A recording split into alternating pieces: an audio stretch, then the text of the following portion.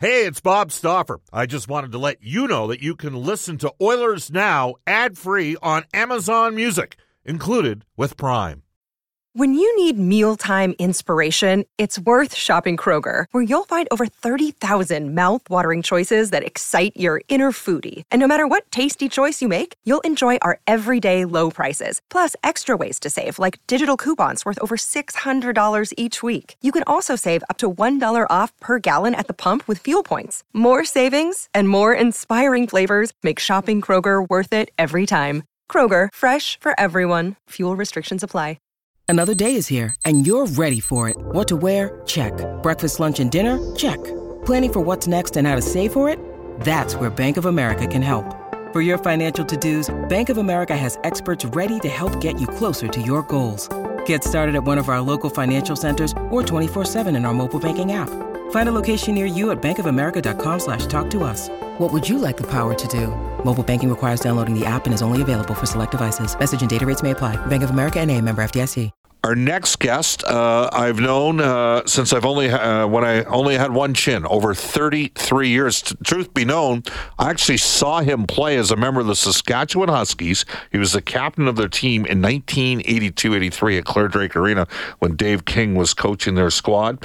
He has gone on to have a lengthy NHL, Major Junior AHL head coaching career. We welcome back to the show the head coach of the Medicine Hat Tigers, who are in town tonight. He's on the bus as we speak. We say hello to Willie Desjardins. Willie, it's Bob Stauffer. How you doing? Oh, good, Bob. How are you doing? Good. All right. Tell me the truth. Since I was thinking it's been 33 years. I was only 190 pounds when we met when you were coaching the UFC Dinos. You're at the same weight now that you were back then, aren't you? No, I wish I was, but it has been a long time. But it's good to hear you. Really, really good to hear you. Were you watching Team Canada last night in the World Juniors? Yeah, I watched it. It's like a great win for us. I think that the game is probably a little closer than we wanted, but certainly a great victory. You were part of Pat Quinn, the late great Pat Quinn staff that won the last back-to-back championship. Thomas Hickey was in the building with the Islanders last night. You guys won in 08 and 09 back-to-back. And then you coached the team head coach of the team in 2010. There's a lot of emotion that goes through it. What are the keys from a coaching perspective, that you've learned over the years taking on that responsibility?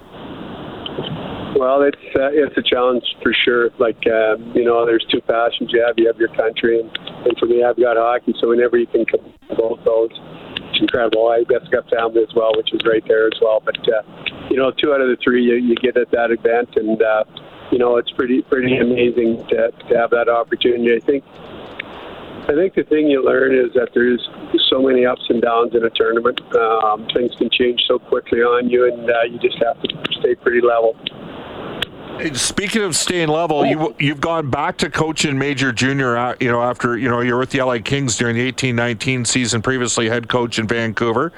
What's the experience been like for you to get back into coaching Major Junior hockey again?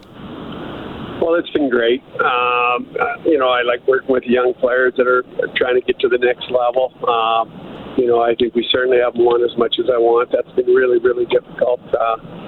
But you have to know where you want to get to in the end, and would kind of like to take a run at a championship. The Oilers or the Oil Kings went through a similar time. They were so-so, and then they got to be a great team, and maybe they're rebuilding a little bit again now. But you got to look at winning, and winning takes a lot nowadays to get to that level.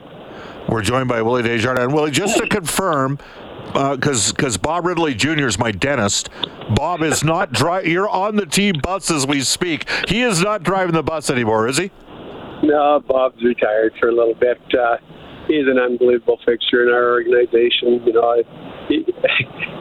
50 years without missing a game is pretty incredible. I don't know how anybody can go 50 years without missing a game, but he did, and for probably 45 of them at least, he drove the bus and called the game as well. So certainly a legend. Yeah, absolutely. All right, so you're back coaching. And Dave King was a fairly progressive coach at that time. Obviously I've got the Claire Drake, Bill Moores. I wasn't good enough to play for the Bears. I learned how to conduct. Well, it took me a while, but I learned how to conduct myself being around those guys. Can you maybe speak to the coaching influences you had and how important a guy like Dave King was as a mentor of yours? Dave King was really incredible. He had a great vision for the game. Certainly at a high compete level. Took us from, we were, I don't know if we were 3-21 or 4-20 the year before he came in our program. And my last 3 years, we were fortunate enough to go to Canadian championships, and certainly a legend. But Billy Moores and Claire Drake were such outstanding individuals. You learn so much from them. Coaching against them and playing against them, just really quality people. George Kingston was in Calgary. Wayne Fleming, the late Wayne Fleming, was in Manitoba. Coach Drake and Billy at the U of A, and obviously Dave King at Saskatchewan. These guys, is there any way you could educate our listeners on how they impacted today's game with some of the coaching strategies, the deployment on things like penalty kill and that sort of? These guys were ahead of their time, weren't they? They're so far ahead of their time. I don't know who started what. They were all so good. Wayne Fleming was a great coach too. Could have been a really good NHL head coach. But they all had different things they did. But the one thing they weren't afraid to do is share with each other. That's kind of probably the amazing thing.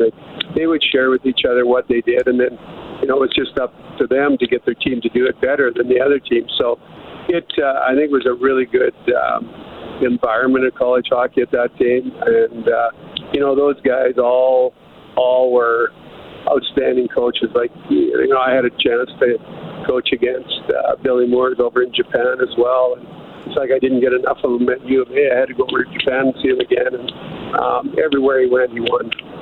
Yeah, it's interesting. I mean, and one of the things that they were not believers, certainly Coach Moores and Coach Drake. And I have zero time, as you know, Willie, for coaches that believe in breaking kids down and building them up.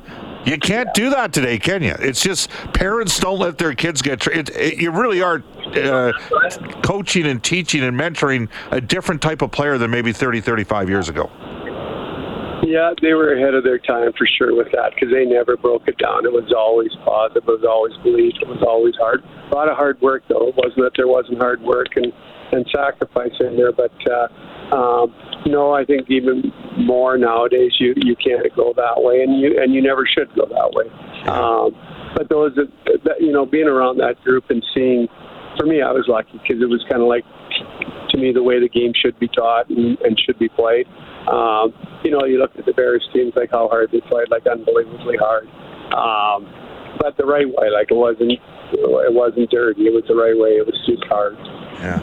We're joined right now by Willie Desjardins, who's been an NHL head coach with both Vancouver and LA. Do you marvel at the skill of today's kids? Yeah, and the size too, the speed and the size is so different. And, some of the things you can see, where they do in shootouts. I can't remember the guy over in Sweden or Finland, wherever it was, that his shootout move, there's things like that, we never even, for us to try to get a flip a puck in the air was pretty good to flip to the linesman. Now they do all kinds of things. So it's a different level, and it's pretty special when you see him do it at high speed. That player was Timo Hartikainen, as you know. He was a former Edmonton Oilers draft choice. That he played parts of 4 seasons here. You got a couple. So the Tigers are in town tonight to take on the Edmonton Oil Kings, who are in a full-blown rebuild after going for it the last couple of years. Unfortunately, they didn't have a chance to compete for a Memorial Cup a couple of years ago. Do you have a couple of younger players that people should keep their ears on if they're listening to our show right now as potentials for the next couple of years for the NHL draft? Yeah, I think we got a few guys for sure, and I think if you go to our 16-year-olds, which are a little ways away, we got Lidstrom and Mercic, both are high-end players. We were able to in a good or bad way. We got the first pick overall in Gavin McKenna. He's not worth us tonight. Played him all for so, but he's 15. But he'll be a really great player in our program. And I think there's always, it's nice to have those guys, but there's always guys that surprise you too. That maybe they aren't that good right now, but in 2 years they emerge to be really good players. So looking forward to seeing some other guys emerge as well. Is the McKenna kid? Is he the one from? Is he from the Yukon or Northwest Territories? Or yeah, he's out of Whitehorse. There you go. One final one for you, and I got to do this. Blair St. Martin was captain of the Alberta Golden Bears. He had 398 penalty minutes 1 year in the WHL for the Medicine Hat Tigers. I see a St. Martin, Hunter St. Martin. Is that Blair's son? Yeah, it is Blair's son. If they don't bite his pups, they don't bite his dogs. That's what Cam Moon always says. My broadcast, one of my two play-by-play partners. I'm going to guess that Hunter St. Martin probably has a little bit of bite. He does, and it's good though. His mom's was a figure skater, so he didn't get Blair's skating style, which is great, but he certainly got his compete style, which we want. Willie, I appreciate the time tonight. I love the fact that you still took time to join us while you're on the bus driving to Edmonton tonight for the game. Best of luck against the Oil Kings and the rest of the way. Thanks, Bob. Really, really good to talk to you. All the best to you. All right, you bet. That is Willie Desjardins, the head coach of the Medicine Hat Tigers, GM as well. He's back there for, of course, he took the Tigers to the Memorial Cup. They played the Vancouver Giants in Vancouver, 2007. And Willie was the head coach of the Tigers that year. And the Tigers beat Vancouver in the 7th game of the WHL Championship.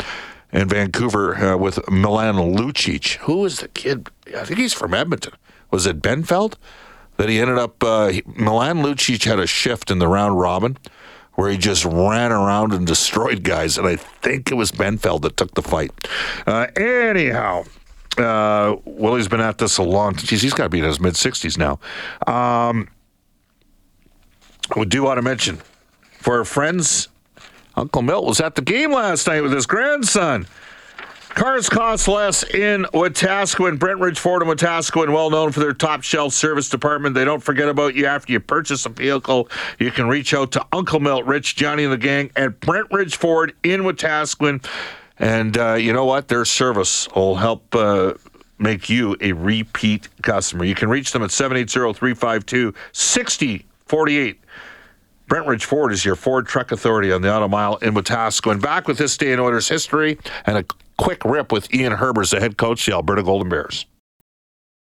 You heard Willie Desjardins mention Gavin McKenna. Brendan, you were mentioning that it's no longer called the Max Tournament, it's the Circle K Tournament. Yeah, the Circle K Classic, and I guess he was turning heads down there in Calgary already, so he might have something. Oh, yeah, he's got 6 points in 8 games this year as a 15-year-old at WHL, so he has to play. He can't play full-time in the WHL. It's not considered, didn't go for exceptional player. He'll be on their team.